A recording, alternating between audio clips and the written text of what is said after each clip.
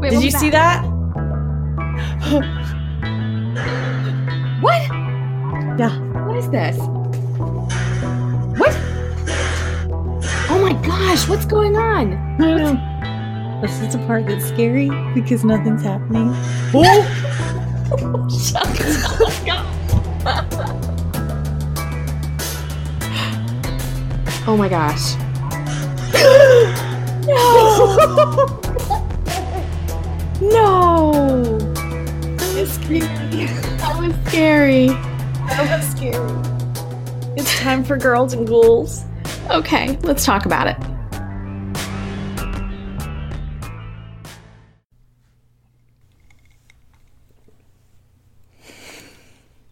You good? I'm good. Mouthful of tea? Yep. Feeling refreshed? Ready The for ghosty refreshing- stories? Cool taste of ghost stories. Good stuff. Everybody needs to have a glass of sweet tea when they're listening to this. Amen. It'll just make it better. It does. It Sweet improves tea the makes quality everything better. Of everything. of all the things. This episode brought to you by Sweet Tea. We need a sweet tea jingle. We really do. I mean, how have we not created one? I don't know. It's going to happen now. We've been drinking sweet tea on podcasts for a year and a half now. Wow. Has it been that long? Yeah. That's awesome. Well, kind of. Yeah. Yeah. It's been a long time. It's been a long time. Yep. So, hi guys. Hi. Welcome to Get your Girls get and your Ghouls. sweet tea at the ready. Yeah. Get your sweet tea. This is the podcast where we talk about sweet tea and girls and ghouls, and all of your ghosty needs will be met. Yep. And we try to, well, we make it spooky just because the stories are spooky, but then we try to make it lighthearted with laughter. Because laughter is the best medicine for your demons. For your demons. If you have demons plaguing you, just laugh at them. Laugh at them. It won't antagonize. It'll be fine. It's fine. It's fine. Oh my goodness.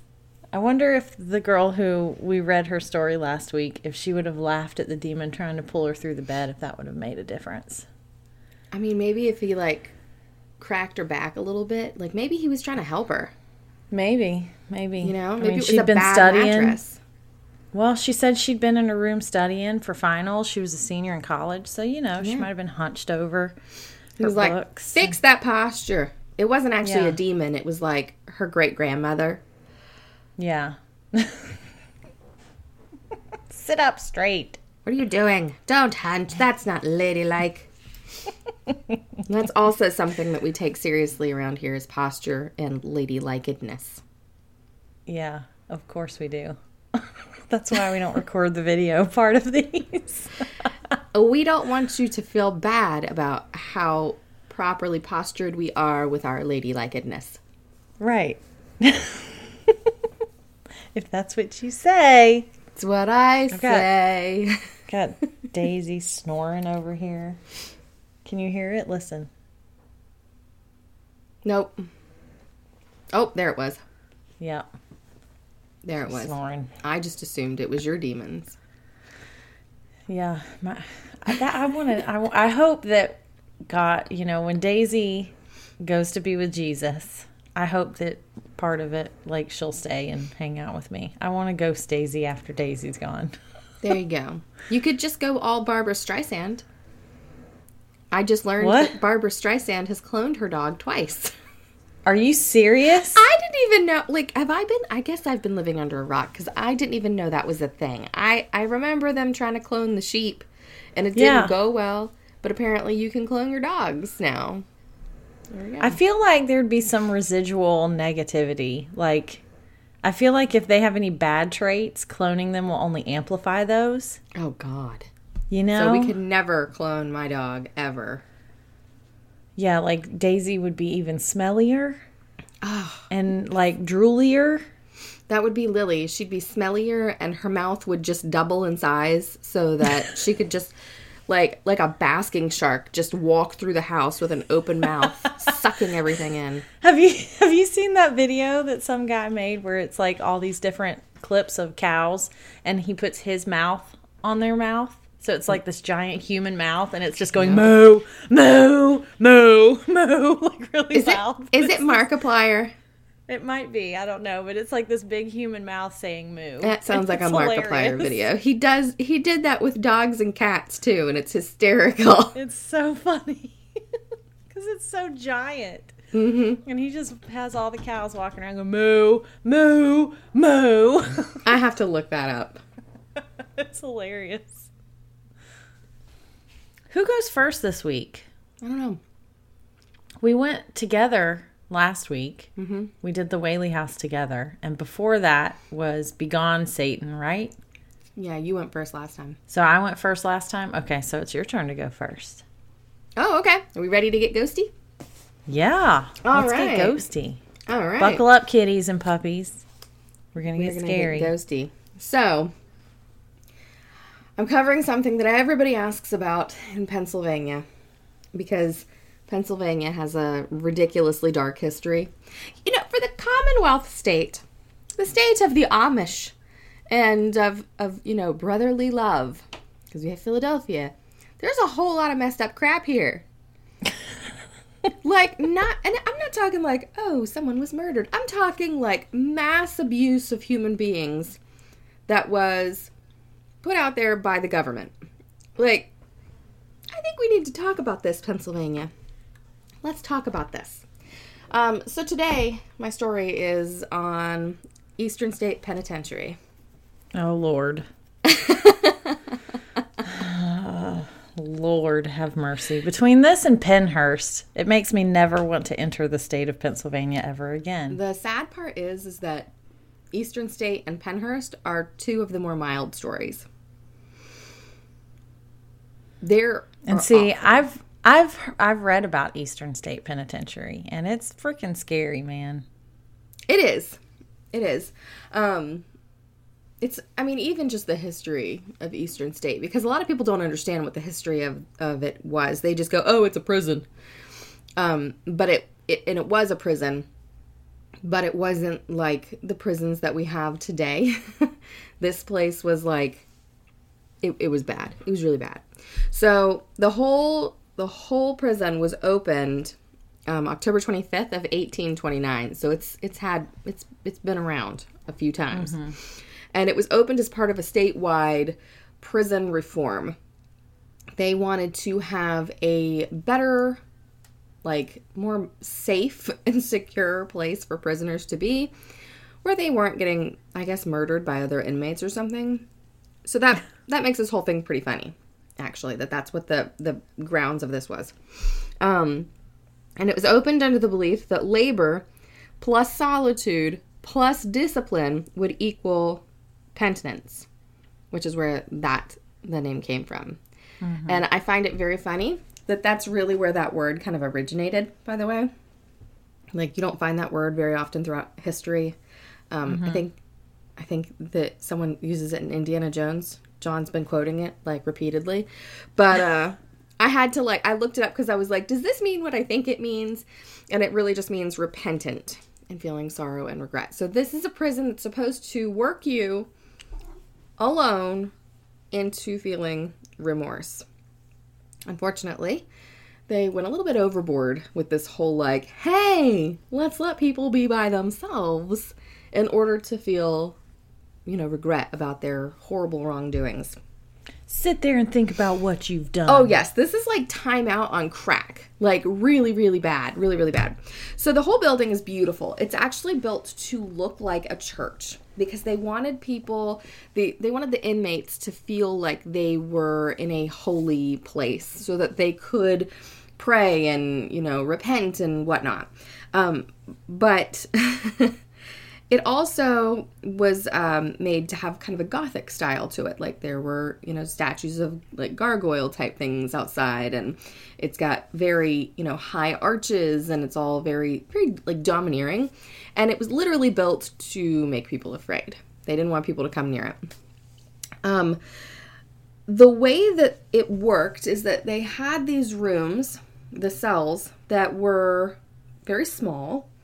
They had a bed and like a toilet, like just an area to use the bathroom. And I don't even think the original ones had that. I think it was just a bed. No windows. The door had no windows. The door is a heavy iron door. There's one little hole in the ceiling over the bed that they called the Eye of God. So that when the inmates were in their rooms, they would know that they were always being watched. Aside from that window, that little hole in the ceiling, they got no contact with anybody else because those rooms were soundproofed rooms. They were not allowed to talk to other inmates. They were not allowed to talk to guards. They weren't allowed to have visitors. They weren't allowed to get letters. They weren't even allowed to read newspapers. Which, oh my God. Right. They were cut off completely from the outside world. And it was designed to be that way. They thought that the solitude and labor and everything would make them better people. But that cell, that little tiny cell with no lights and with no windows and a heavy door, that's where they lived. They literally ate there. They slept there. They did their work there. And they were given those things through a hole in the bottom of the door. They called it a feeding hole, which is... that sounds like something that you would have for, like, pigs. Yeah, you just slide the food in. Yep, so all those things in the movies. It's just like those random movies where you're like, that doesn't happen. It did. It actually did happen. So the cells were completely silent, but they realized that these people, like, they needed a little bit of that sunshine. They needed some sunshine. So for 1 hour a day, they were allowed to go outside. And there was like a schedule where you would go out, like, a couple at a time into different, like, sectioned off yards is what they called them. But they didn't want people talking to each other, and they didn't want the prisoners to know the layout of the land. Mm-hmm. So they had to wear hoods over their heads to go outside. And I'm not like a hoodie hood either. It's like a sack over your head with a tiny little hole so you can see right in front of you. And that was Good God. Yes. That was how they went outside. Now, that's bad enough. Charles Dickens actually stopped by this prison. And he wrote, like, a little expose story on it and said that it was psychological torture and that it was like being buried alive. And that's just the surface of it. Because the guards, despite the fact that they were not supposed to talk to the inmates, they weren't supposed to have any communication with them, aside from, like, here's food shoved through door, Yeah. The guards were prone to, and this is literally what I wrote, they were prone to abusement. It's so bad we had to make up a new word for it. We had to make up a new word for it. No, I don't know what I was thinking when I wrote. I was just writing so fast that I wrote abusement, but it's probably the most accurate term because I'm pretty sure that the guards were like sadists and they were abusing people for amusement. Abusement. There you go. There's your made-up word for the week, guys. Today's episode is brought to you by the word abusement. Yes, abusement. So the guards were really abusive. Whenever they did have the prisoners out, there would be a lot of, like, the normal kind of abuse that you would think of, like, hitting, kicking, that sort of thing, things that we expect to hear. But there were also other things. One of the more harsh punishments that they liked to dole out was in the middle of winter. They would dunk prisoners in water while in, like, underclothes. And then afterwards hang them on an outside wall until ice covered their body. Oh my God. So they didn't play. They were like, oh, you sneezed too loudly. Like, and that's crazy. Like, that's a horrible punishment. And I want to know who approved that? Because somebody was sitting there like, yes, the bad prisoners, let's freeze them. Like, who came up with that idea? That's nothing, though. When you consider that they also had something called the mad chair, which was like a timeout chair, for demons, I guess. I don't know. The mad chair was a chair that it looks like a dental chair. It's still there. Like, you can go see it. But it looks like a... Yeah. I don't want to see it. Yeah, go see it. You should go see it. You should see the pictures of it. Look up the mad chair. It's terrifying. We'll put some pictures in social media, I'm sure, because it's like the grossest thing ever. It looks like a dental exam chair for all of you dentist phobes. But it had you bound to the chair so tightly that it would cut off circulation. And in fact, most of the amputations done in the prison were because of the mad chair. Wow. It was a real nice place to live. Now, if that's not bad enough, at some point, the evil doctor behind all of this said, let's introduce the iron gag for those that will not be silent, because you're supposed to be quiet. You're not supposed to talk in Eastern State. So they made something called an iron gag, and it is literally what it sounds like. It is a gag that is wrapped around your face, that is made of iron, that is designed to cut and rip your tongue and mouth.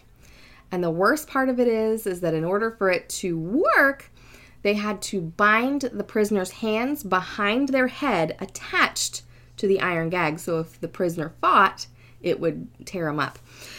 This was such a violent, horrible device that there is even a recorded death from the gag. From just the gag. So, bad stuff. Bad stuff. A lot of people, just going crazy from the solitary confinement, from the iron gag, the hangings, the bad stuff going on. But by 1866, solitary confinement it started to phase out. They started to do away with that in Pennsylvania because they realized, maybe it's not a good idea to, not let human people talk to one another. So they ended that, and Eastern State became a almost normal prison. But here's the thing. When they first opened Eastern State was supposed to hold right around 250 people. That's it. And it was pretty maxed out. But after they phased out the solitary confinement, Eastern State became overcrowded and had over 1,700 inmates. What? Yeah, 1,700 inmates, which meant that because it was only built to hold 250 or so people, they had to double up on rooms, meaning there were 3 to 4 inmates in one cell. And these cells are only 10 by 10 with one little bed. They didn't add additional cots or anything. They were just figure it out. Figure it out. So all of this overcrowding, this random introduction of lots of stimulation, because these people have been in solitary confinement for a really long time, it led to people going a little crazy. And the prisoners... You think? Yeah. I mean, I don't know why. They just need to, I can't imagine. They need to toughen up a little bit. In 1933, the inmates decided that they had had enough, and they started rioting. And they rioted against the overcrowding by setting fires through a couple of the cell blocks. And a lot of people died. A lot of people died. This is when things start to, they start to go, oh, this is not a good thing. And they start to, I guess, hide more of what they're doing, because a lot of the records don't show much of what happens after this. There are a few records, but it's not this person died because of the iron gag. Things started getting a little less documented. But one of the things that they did find in the prison is the death ledger. And there were over 1,000 deaths in the prison due to suicide, murder, and tuberculosis, which I don't think is too shocking given the time period, and that this place wasn't exactly clean, especially the punishment cells, because it wasn't punishment enough to be in an overcrowded building with tiny itty bitty rooms and no sunlight and hoods to go outside. That wasn't, and the iron gag, none of that cuts it. They had to have a punishment cell. And the punishment cells were called the holes. So if you were an unruly inmate, you were, talking back, you were getting in fights and stuff, they would bring you to the hole. And the hole was an 8x4 room, very small room with no windows, no lights, poorly ventilated, completely sealed off, with high heat. They would crank the heat up in there so that the prisoners would just sweat out, and they would only be fed once a day a piece of bread and a glass of water, and they would be left there for weeks. Mm-hmm. Weeks. So a lot of the time people would go there and end up, either getting very, very sick or going completely crazy and killing themselves. Not a good place at all. And it just kind of continued on like that until it was eventually closed. Like, lots of violence. There were some big people that ended up there. Al Capone spent 9 months there because of the Valentine's Day Massacre. Or Valentine's Massacre? I didn't write it down. It doesn't matter. He was there. Interestingly enough, his cell, because he's a big guy. He was top dog. His cell was a bigger cell, and it had a mahogany writing desk and a nice mattress and a radio and a lamp, and it was just a right jolly old place to be. But what I find very interesting is that even Al Capone, during his time there, because Eastern State had been open for a while, a lot of bad things had already happened there, he had his own ghosts in the prison, to the point that they would hear him screaming in his cell for someone named Jimmy to leave. Jimmy, they believe, is one of the people that he had masterminded a murder for with the Valentine's Massacre.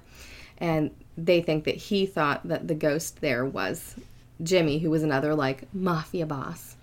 But it was so bad, the haunting in his cell was so bad while he was there, that he even paid a medium to come in and try to get rid of it.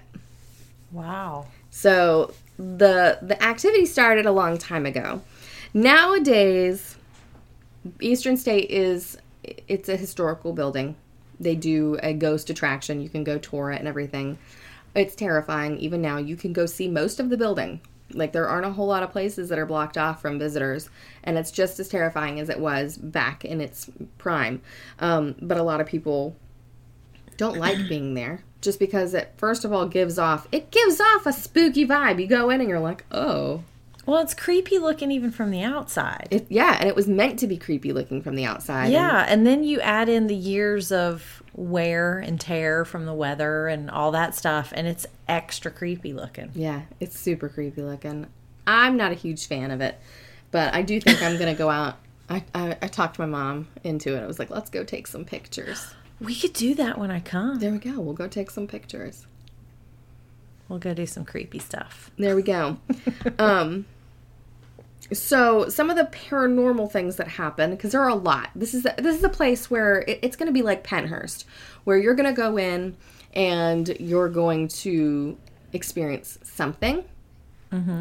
A lot of people go in and they will write off things that they hear or see as their eyes playing tricks on them, or other people in the building or whatever. People that have evidence thrown at them, they go, Nope.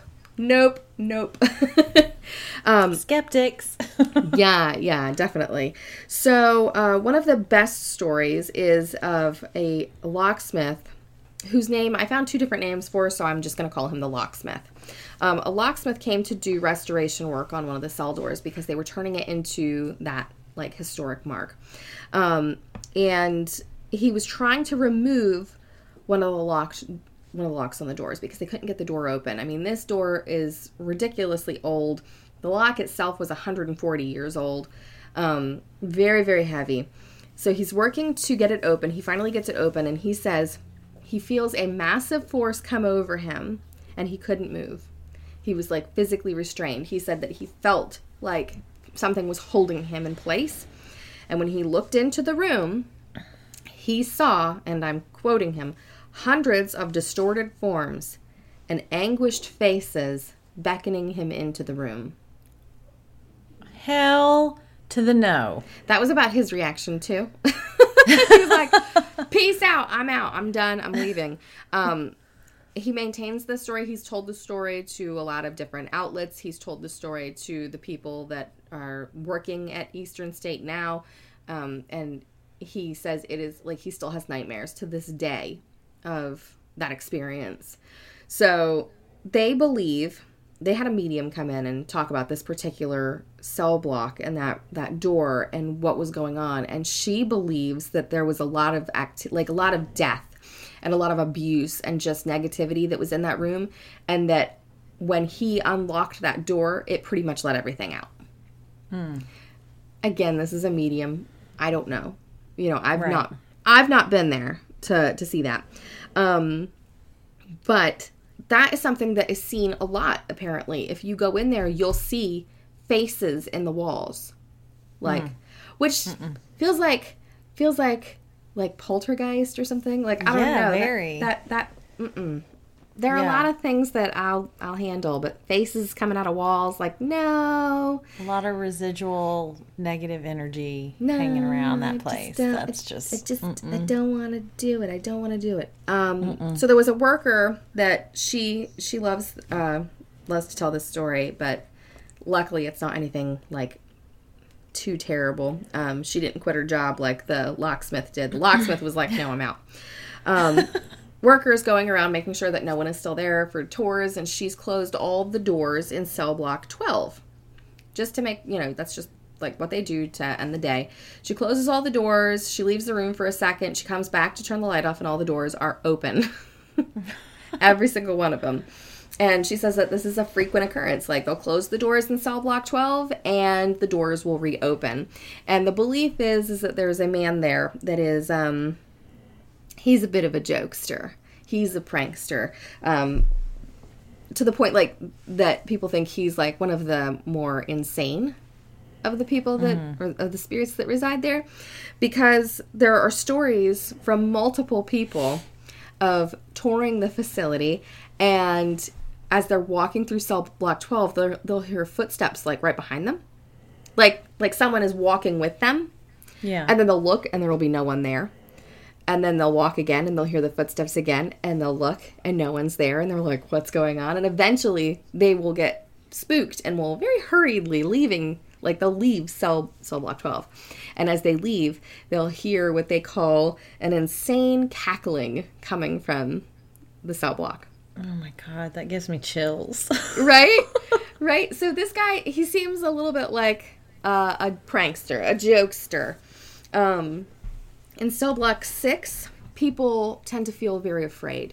And they go in and they don't know why they feel afraid, but they get cold. And then they'll see a black shadow slink. That's the word. And it was so funny seeing so many people use the same word. People that don't know each other, people in forums. This shadow slinks down the wall at them. And then they're like, no, I'm gone. I'm leaving. So that happens in cell block 6. God. Yeah. This is creepy. Cell block 6 is also often filled with full-formed apparitions that are just wandering. Like, you can see that it is a person wandering. And there are lots. If you go on YouTube and you look up Eastern State, you can see people are like, what's that? What's that? It's just like cell phone videos, and you'll see like shadowy outlines of my God, people walking. Or people running. That's the other thing. During the riots, there was a lot of people trying to get away, especially when they set the building on fire. But they said that they've heard voices in that cell block going, run, run. And they'll see a figure running at them, and then it'll just disappear. Which is really creepy, I think. I think this part creeps me out the most, is if you're sitting there, you can be in there by yourself. You're sitting there. I can't. You can't. You will hear whispering all around you. Not like quiet whispers, like loud whispers all around you. No. And that terrifies me because, off topic, this is something I've experienced in a place before. And it was the single most terrifying moment of my whole life, to the point that I climbed out a window. Oh my God. Because I was so scared. And it wasn't just me in the house. It was like other people that were there, and the other people that were there were doing things that they should not have been doing, which is why that's why I moved out of that place. But the whispers through the hallway is just like bad. And apparently it was so bad that I went to write echoing through the halls, and I went echoing through the hell. So bad. Yes. That it echoes through hell. You can hear sobbing from closed cells. Just people crying. Because they're so sad. It's very sad. These are like very broken people. But my personal favorite, aside from, I mean, you've got like full figures that are caught on camera, all of that. My personal favorite are the EVPs. The EVPs are pretty cool. Because the EVPs are very clearly like, get out. Yeah. Why are you here? Like, stuff like that.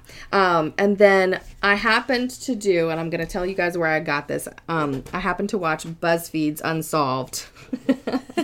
Because so good. It's so good. And if there's anybody who can debunk a place, it's BuzzFeed, because they've got Shane and Ryan. Ryan is very superstitious and very much a believer in ghosts and spirits. And Shane is like, nope.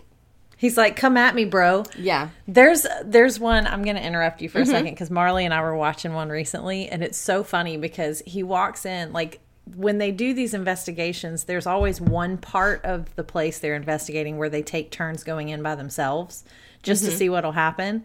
And so, of course, Ryan goes in and he's terrified the whole time. But then Shane goes in. Shane goes in and he's like, whatever. But it was so funny because he walked into one place. I can't even remember where they were. But he walked into one place and he's like, what's up, demons? It's your boy. He does that a lot. It was so funny. He does that a lot. It's your boy. It's your boy, yeah. He does that a lot, and it's very funny because he does, like, a lot of the time, Ryan will be there like, oh my God, oh my God, oh my God, and he's just like, yeah, okay, let's do this. And have you noticed, too, on the EVP stuff, Ryan picks stuff up, and Shane does not.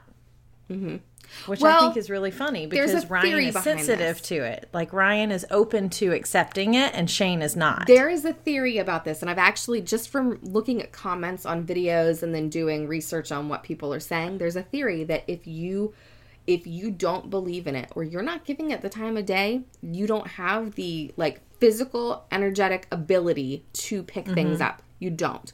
Like, you can't be used as, like a conductor. Right. So Shane is very, like, in this episode, he said he's ghost proof. He pretty much is, because he doesn't believe, except in this episode. Oh, I'm going to have to watch it. You have to watch it. So they take turns going in by themselves to a lot of different rooms. Not just one. They go by themselves into the cells. I feel sorry for Ryan. Oh, bless his heart. He's so scared. He looked so scared. And they do this stuff all wrong. Like, this is a total side note. I'm pretty sure that going into a room with an EVP being like, is there a so-and-so here? Why did you kill so-and-so? That's not nice. If you're a running ghost, run to me. Or just walk. Just walk. And I'm like, that's not how they talk. They talk constantly, too, which drives me nuts. Not even just them, but like on Ghost Adventures and everything. I'm like, well, you guys just shut up. Just be quiet and listen. Just listen. Right. I can't hear. And then they try to play those replays back. And they're always talking like, over it. I know. I'm like, shut up. Can we just not talk? Right. Thank you. Sorry, that was total tangent. Go ahead. It's true, though. They do that through all of them. So they have them go one at a time into the rooms, and it's so funny because they're in the hole, the punishment cell. And they're like, we have to go in the rooms. And Ryan, bless his little heart, he's like sweating. He's like, okay, there is the other option. And Shane's like, I don't really think there is another option. We have to go in. He's like, what if we go in by ourselves? And he's terrified. And he's like, I can't believe it. And Shane's like, oh, yeah, okay, let's do it. Like, he's just so cool about it. But they go in, they go in all these rooms by themselves and everything. And they end up picking up, they bring a spirit box. They've procured a spirit box. They've brought it in. And they're picking things up to the point that even Shane's like, what'd it say? And they start to hear footsteps and sounds through the building to the point that it's not just Ryan reacting. Shane is jumping and looking in directions with a flashlight. Yeah. Looking to see, just so he could connect the sound to something else. And he was like, it's probably a raccoon. It's probably a raccoon. Like, there aren't raccoons in Eastern State. There's not. So, yeah, they do all that. But they go into Al Capone's cell, which I find very strange because Al Capone, I don't believe, died in that cell. But they used the spirit box thing, and they had a conversation with someone, because it wasn't just like, rah, it was like actual words, you know? Yeah. And he asks the spirit, he's like, my name is Ryan, can you say my name? And clear as day, it says Ryan. He asks him if he likes it that they're calling him Scarface, and it says no, that he doesn't like that. At some point, they are still feeling skeptical, and they go, what color are our jackets? And they're both wearing very similarly colored jackets, and clearly through the box it says white and brown, which is what they were wearing. So they're like, gosh. Ryan's like, oh my God. And Shane was like, didn't say that. It said wine, brah. The best part, though, is that this particular spirit sassed them. Really? Them and went, look at these two, and, like, laughed. And they're asking question. They're, like, rapid fire asking question after question. And it finally stops, and when it stops, the last thing that the spirit says is, are we through? And that's it. They do the same thing in another room, and the voice that comes through on the spirit box, and we've talked about what the spirit box does. It right. goes through, like, stations very rapidly, so it's... if there's no chance for it to pick up an actual right. sound. Right. Except static. Yeah. Right. So they go into another room, and they do the spirit box, and apparently the ghosts are just annoyed. They're, like, tired of people coming in and bothering them because the spirit box says, oh, boy, get out. And that's the sort of stuff that people pick up. And it's not just them that they get, like, people get told to leave, you know, when they go in there. Paranormal teams, all of them will get told, like, get out, just go. You don't need to be here. Can we just have some privacy? Like, if we're listen, stuck here. Spirits of Eastern Penn, you do not have to worry about me coming in and bothering you. I promise you, I will not come in and bother you. Listen, I'm going to come in and take some pictures. I'm not going to talk to you.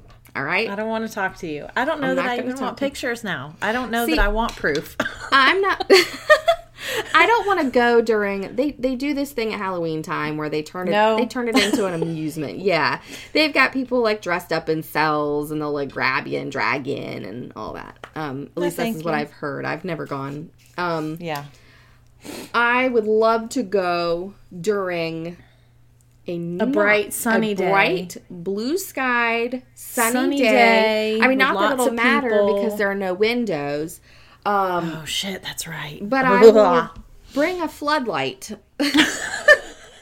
Yeah, I'll hold the floodlight. You can take pictures. And then we will run screaming out of the building. That's right. Like, that's all I want to do. And they've restored Al Capone's room to look exactly the way it did when he was there. And I would be very interested to see his mahogany writing desk. Yeah. So that's many leather-bound books. Yes. Smells of rich mahogany. That's terrifying. A little bit. So I was looking up the Mad Chair while you were talking about it, and I came across pictures of that, and it's very creepy. But I also found an interesting story about the most infamous innocent inmate. Oh, no. In Eastern State Penn. Okay. It was a dog. What? Named Pep. He was definitely innocent. He was sentenced to a life for a murder he didn't commit. The dog? Yeah, the dog. He was guilty of murder of a cat. He was the governor's cat, or the governor's pet, and he killed his wife's cat. And so he was sentenced to murder. And put in Eastern State Penn. There's a picture of him with his number. That's ridiculous. There's Pep with his inmate picture. Bless he was, his little heart. So life without parole. What? Yep, he was the cat murdering dog. But it's funny because he was like the first on record therapy dog for prisoners. That's because amazing. He was so sweet, and the prisoners loved him. And so there was news articles printed about him. It says he was a black lab, which I love because I have 2 black labs, so this makes me happy. He was sent to the Slammer on August 12th, 1924 for killing then-Governor Gifford Pinchot's wife's beloved kitty cat.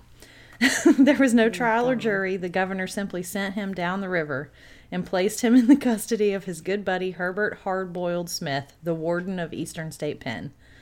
Pep was simply sent to the prison to be a mascot and buddy to the other inmates. So, apparently the governor's family used to breed labs, and he was a model family pet for the first several months, and then he decided to start his life of crime by tearing up patio furniture. Oh, God. No. Yeah. It's a slippery slope from patio furniture to cats. This article is hilarious the way that it's written, because it says, you see, Pep had a taste for the dark side. It's just so funny. So anyway, he sent him to Eastern State Pen, and it said, of course, he was welcomed and beloved by the inmates and became such a hit, he began traveling between Eastern State and nearby Grateford Prison. He finally passed away about 10 years after his initial incarceration and was buried on Eastern State grounds. Aww. Prison experts point to the sofa cushion eating Pep as one of the animals who paved the way for future prison therapy dogs. Aww. Isn't that cool? That is cool. That reminds me of a story. Have you heard about the prison that lets their inmates adopt shelter cats? No. They are That's allowed, awesome. Yeah, and people were pitching a fit about this because they have cats in their cells. Like, they're allowed to be in the cells. They've got litter pans and stuff in there, and the inmates take care of them and love them. And, I mean, some of these inmates are like, violent criminals.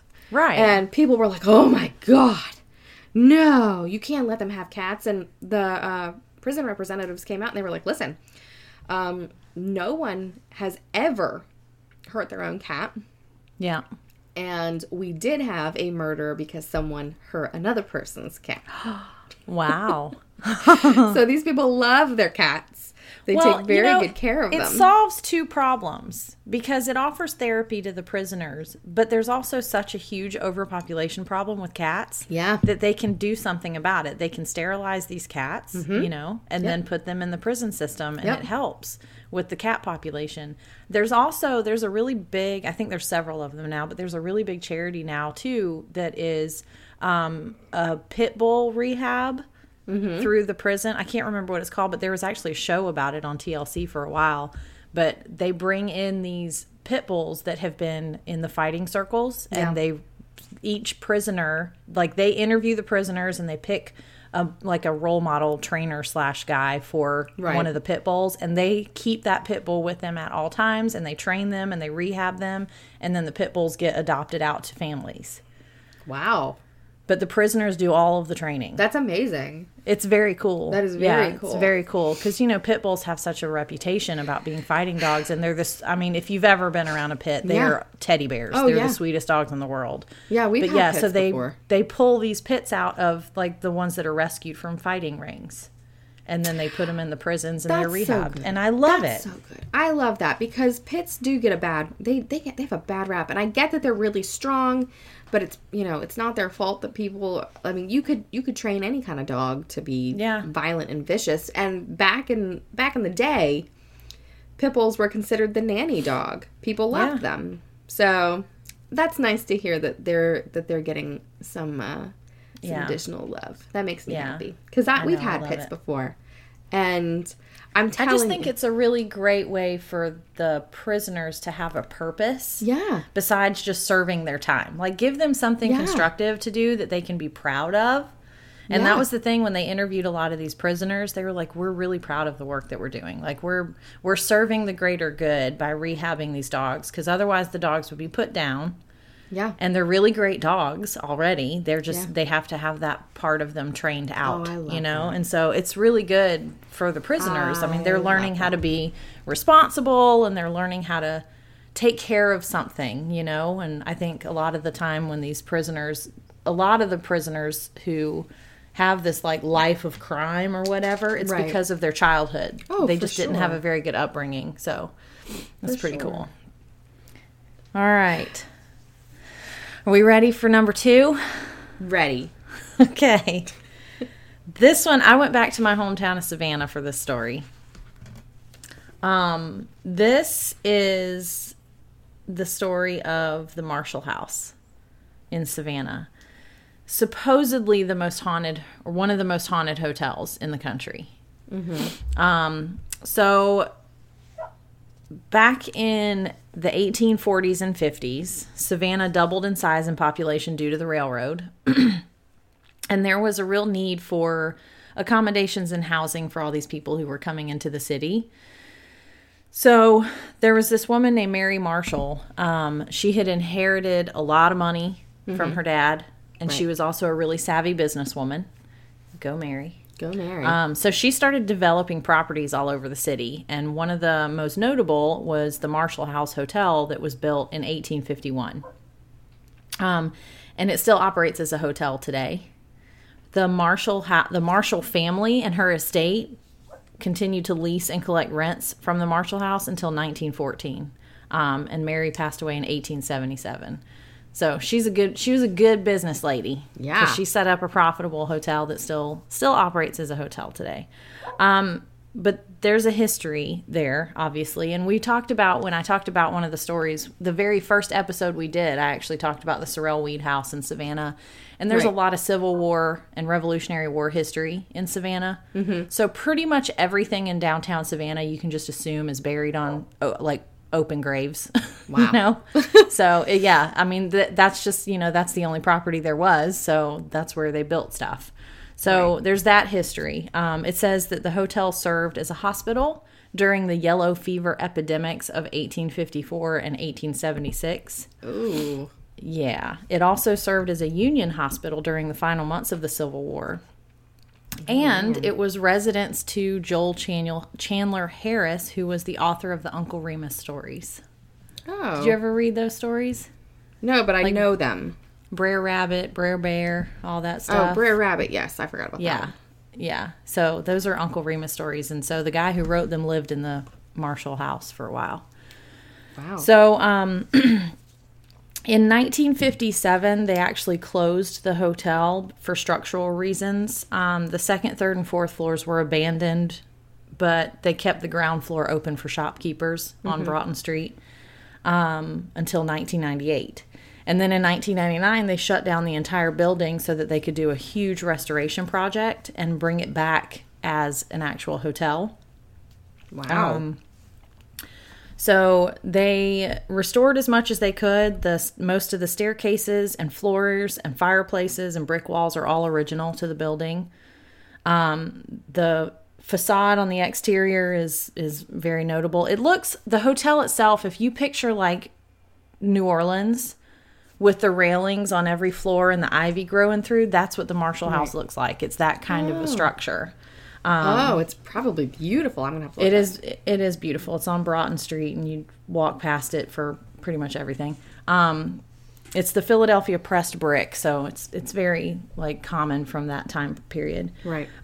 When they were doing the restoration, there were a lot of artifacts that were found that are now displayed in the cabinets on the second and third floors. Daisy, you're killing me with the walking around. This is kind of creepy. Some of the workers that were replacing damaged floorboards, they found human remains under the floorboards. What? It was discovered that the downstairs once served as the hospital's surgery room during the Union, when it was a Union hospital. Right. And they found bones that they believed to be amputated limbs of Civil War soldiers. Yeah, that makes sense. Gross. Yeah. Boy, they didn't take their biohazards very seriously back then, huh? No, they just kind of threw them on the floor. Just throw it out there. It's fine. It's fine. Traumatizing. I know. Could you imagine working in a place like that and just be like, just step cut over off that a pile of leg legs? Yeah. It's fine. Bring them their oatmeal. It's fine. So it's been very heavily awarded. It was voted Best of Savannah 3 different years. Coastal Living voted it in the top 20 places to stay in 2006. It's also possibly one of the most haunted places in Savannah. It was named one of 11 of the South's most haunted places by Southern Living in 2016 and the 8th most haunted hotel in the world by USA Today. Oh, is that all? Is that all? Is that it? Okay, so let's get down and dirty with some of the hauntings. Some of the most commonly reported hauntings are in the individual hotel rooms. People will report that the faucets turn on and off by themselves. That's water wastage. Ghosties. I know. Come on, the fish. Ghosties. Come on. Think of the environment. That's right. Lights will flicker. Electronics will lose all power. Toilets will overflow. And they commonly hear disembodied voices echoing through the halls. Listen, I think I can solve this mystery. I'm pretty sure that's children. That they're just kids hanging out. We're gonna get to the children. There's actually a lot. Yeah. I meant real living children. It sounds like my house. Nope. There are ghosty children in this place. The 4th floor, the rooms. So the 2nd floor is rooms numbered in the hundreds. 3rd floor is in the 200s, so it's 100 behind, whatever. Anyway, 4th floor, rooms numbered in the 300s, seems to be really active. Heavy objects will crash in the hallway in the early morning hours. Like, people hear what sounds like a chair or even a sofa being thrown, but nothing's out of place. They just hear these big, loud crashes. What if that's really what it was? Someone was in there, like, I'm going to throw this sofa. Throwing a chair? Throwing a sofa? A whole sofa. It's that guy in the commercials. I pick things up and I put them down. Apparently they have, like, ghosty cats because the doorknobs wiggle. That's what it is. Yeah, but like a lot of people on the 4th floor will report that they wake up because it sounds like somebody's like vigorously jiggling the door handle trying to get in. Specifically room 306, which, Erin, I think we should go stay there. How about now? Room 306 has a lot of reports. So this is an actual account from a guest who stayed in room 306. The loud hall noises in the middle of the night happen on the 4th floor where we just happened to be staying. I've lived in many haunted houses, but Marshall House creeped me out completely. I loved it there, but I could not rest. Yes, it's old and noisy, but there's way more going on there than meets the eye. I know others have experienced things too. There is also a ghostly cat, but I've never seen it myself. There happened to be another hotel guest who said she did, but what else can you really expect from a city built on top of dead bodies? I mean, they have a point. Yeah. So there's a portrait of Mary Marshall in the lobby, and one guest said that he and his young daughter came downstairs as they were leaving, and his young daughter pointed at the picture, and she goes, "That's the lady I saw in the hallway." And Mary Marshall's been dead since 1877. Yeah.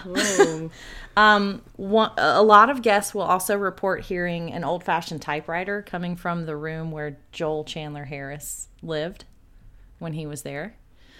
No. Which he didn't die there, so I don't understand that, but people say they hear the typewriter. Okay.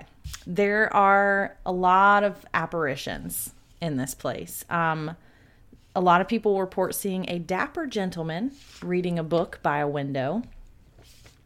A lady in white flows through the hallways. I don't know if that's Mary Marshall or just some other lady. This is kind of funny. It's what's-her-face from Harry Potter. A woman haunts the ladies' restroom and occasionally locks the stall. It's Moaning Myrtle. It's Moaning Myrtle. She's in there. Oh, my God. Yeah, she's in there and she locks the stall. That would be scary, though. You're in there taking a pee, and some woman just shows up and locks you in. I'd be like, oh my God. All of a sudden, that number 1 became a number 2. It really did. Good thing you were sitting on the toilet. You didn't mess up your britches. There are a lot of accounts of amputee soldiers walking around vacantly and aimlessly. One has even been seen holding his missing arm in his other hand. What? He's holding his severed arm out. He's like, here, let me give you a hand. Yeah. Now, they said that they think he's looking for the surgeon to put it back on. Oh. Some people have even seen full apparitions of doctors treating soldiers. What? Yeah. Like operating. What? Some people feel a presence holding their wrist as if a nurse is taking their pulse. At least they're trying to take care of you, you know? Yeah. I mean... One guest saw a shadowy man dressed like a Civil War soldier who had a child with him. The child yelled, "Get out of my room!" And so she did. I mean, that's what you have to do. There's nothing else you can do aside from just be like, oh, okay, yeah, I'm out. Yeah. Yeah. So, all right. There's also reports of a smell that comes from some of the rooms of rotting flesh.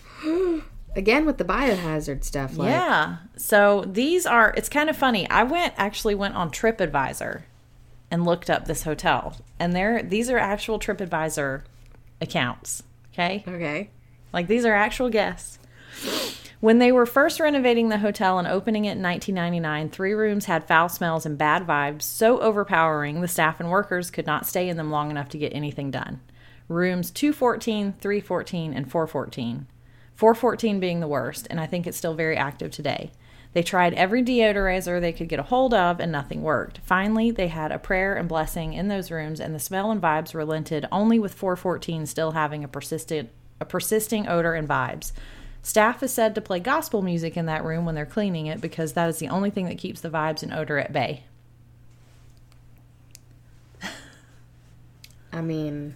Isn't that weird, though, that it's like just this one section straight up and down the building? I have this theory about swirling vortexes of pure evil. That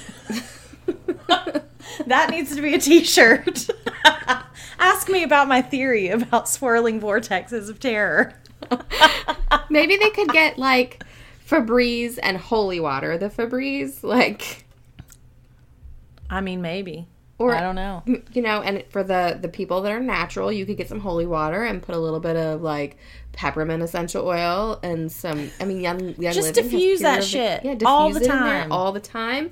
Frankincense and myrrh, that was good enough for Jesus. It's good enough for that room. I mean, yeah. What I think is, like...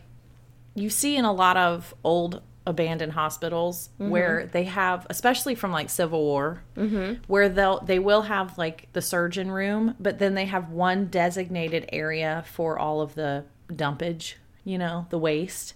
And I wonder if there were rooms like hospital rooms on the 2nd, 3rd, and 4th floors where they had like a tunnel almost that they would just throw down all of the waste, like a laundry chute only for poops and kind body parts. Yeah, and so I wonder if where those rooms are, because they're stacked, I wonder if that was the chute, and that's why that smell still comes up. I don't know. Ew, isn't that gross? So gross. Yeah.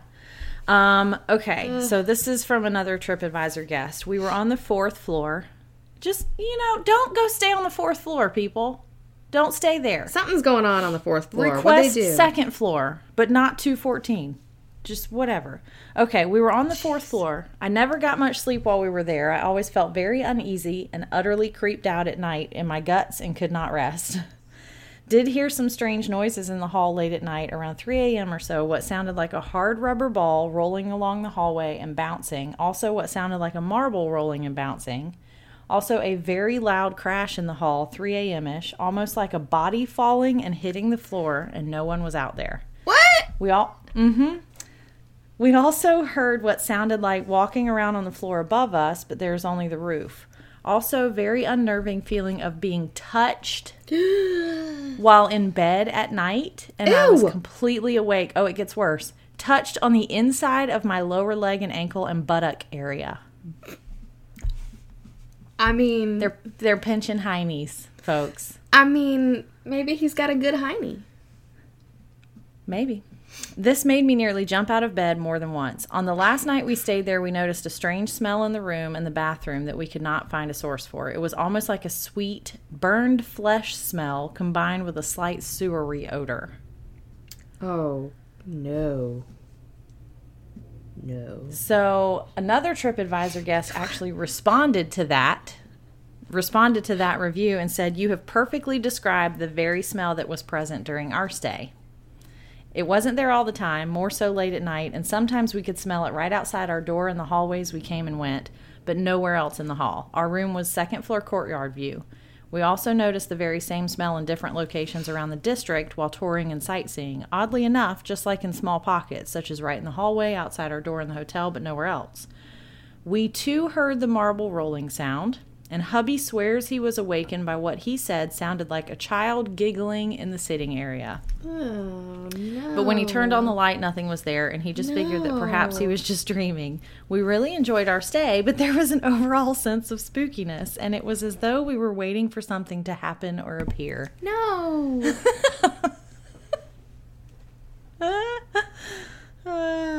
So there are a lot of reports of children. People hear laughter and playful voices. Yeah. Children are often seen skipping and running through the hallway. The sounds of marbles and rubber balls are heard at night. A guest named Christopher recalls, "My fiance and I stayed at the Marshall House for one night over the summer.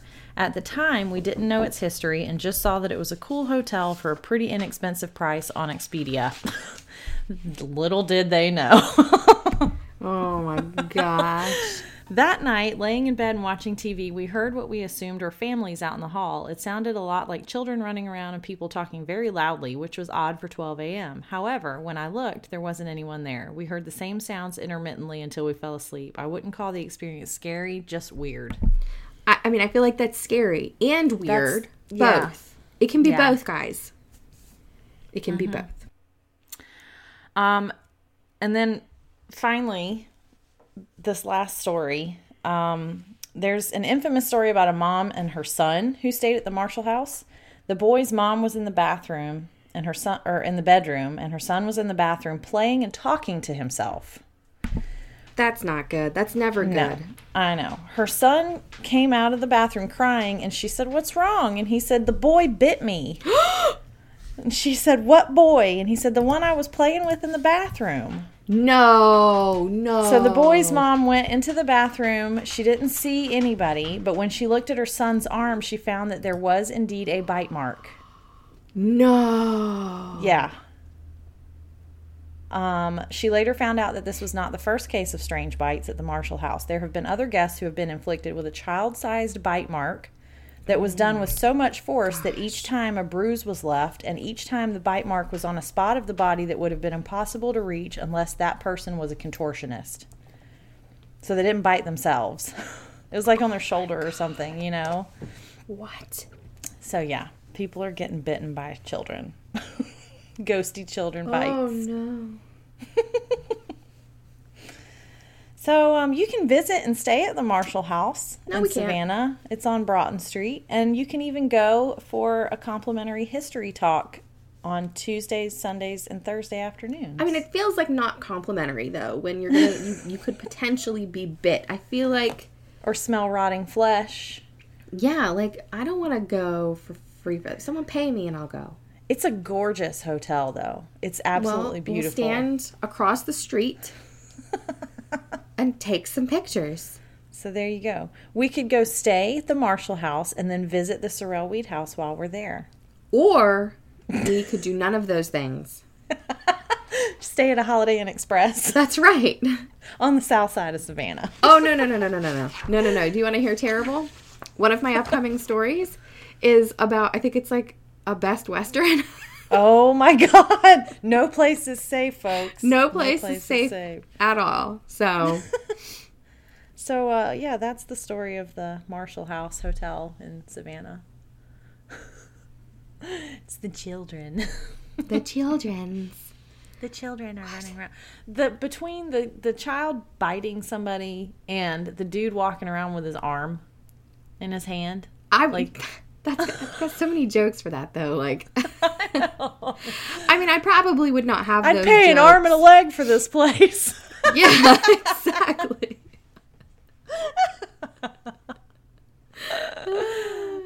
Yep. I don't know if I'd be as witty, though, if I came face to face with a dude holding his own arm. Yeah, I'd give my right arm for a decent shower. Like, I mean, we can keep going. We can go on and on. We'll be here all week, folks. Yeah. We have to laugh or we'd be terrified. Yep. Because it's scary.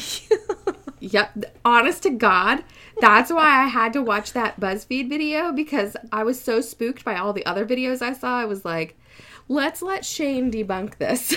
Yeah. But he couldn't. But he couldn't. Oh, Ben, you're so pretty. He's a pretty boy. He's like, yes, I know. He knows I'm upset. He knows I'm stressed. He's like, she's afraid. I have to go comfort her. Every time I get spooked, I'm not even kidding. Every time I do ghost research, he's on my lap because he's like, we will protect her. Well, you know what they say. And it's funny because he's a black cat. He is. He's a black cat. He's like a ghost of a cat. Everyone that's ever met him says that, because most cats, trot around the house, but he does like this panther walk all the time. Like he's constantly. He slinks. Yeah, he slinks. Everywhere. Except when he's scratching to get out of the room. He's like, nope, she kissed me. I have that. So, we want you guys to email us your stories. girlsandghoulspodcast@gmail.com, or you can go into the Girls and Ghouls Facebook group and leave your story there. Yeah. And we're working on some Girls and Ghouls merch, like some cutie stickers and stuff. And so maybe if we use your story on a podcast, we'll send you something. Yeah, definitely. And if you listen to this episode, do me a favor. Screenshot your phone or whatever you're using to listen to it and share it on Instagram and your stories and tag us, and we will share it too. At Girls and Ghouls on Girls Instagram. And Ghouls. And let me just clarify, because most people don't pay attention to this, but I have a feeling that it's kind of weird to spell. Ghouls is Ghoulls. Just so you know. Like ghouls. I mean, ghouls. Yeah. It's like weird cheese. Weird cheese. You always see these cheese names and you think you know how to say it, and then you find out it's some of them weird. I don't even try. This is like what Gouda. I tell people. How do you say Gouda? Do you say Gouda? I say that cheese that starts with G. Because the proper Gouda. Pronunciation is more like Gouda. Gouda. No. You gotta get phlegmy with it. You have the phlegm in your throat. Yeah, Gouda. How the heck did they name this cheese? That was funny. Praise Jesus. Yeah. Guys, we're just done. We're done. This is the end. Girls and Ghouls on Instagram. We want to see you listening to us. So share it and we'll reshare it and give you a shout out. Yay for shout outs. Yay. And send your stories and we'll send you something fun. And spooky, but fun. Yay. Yay. All right, guys. Stay spooky. See you next time. Bye.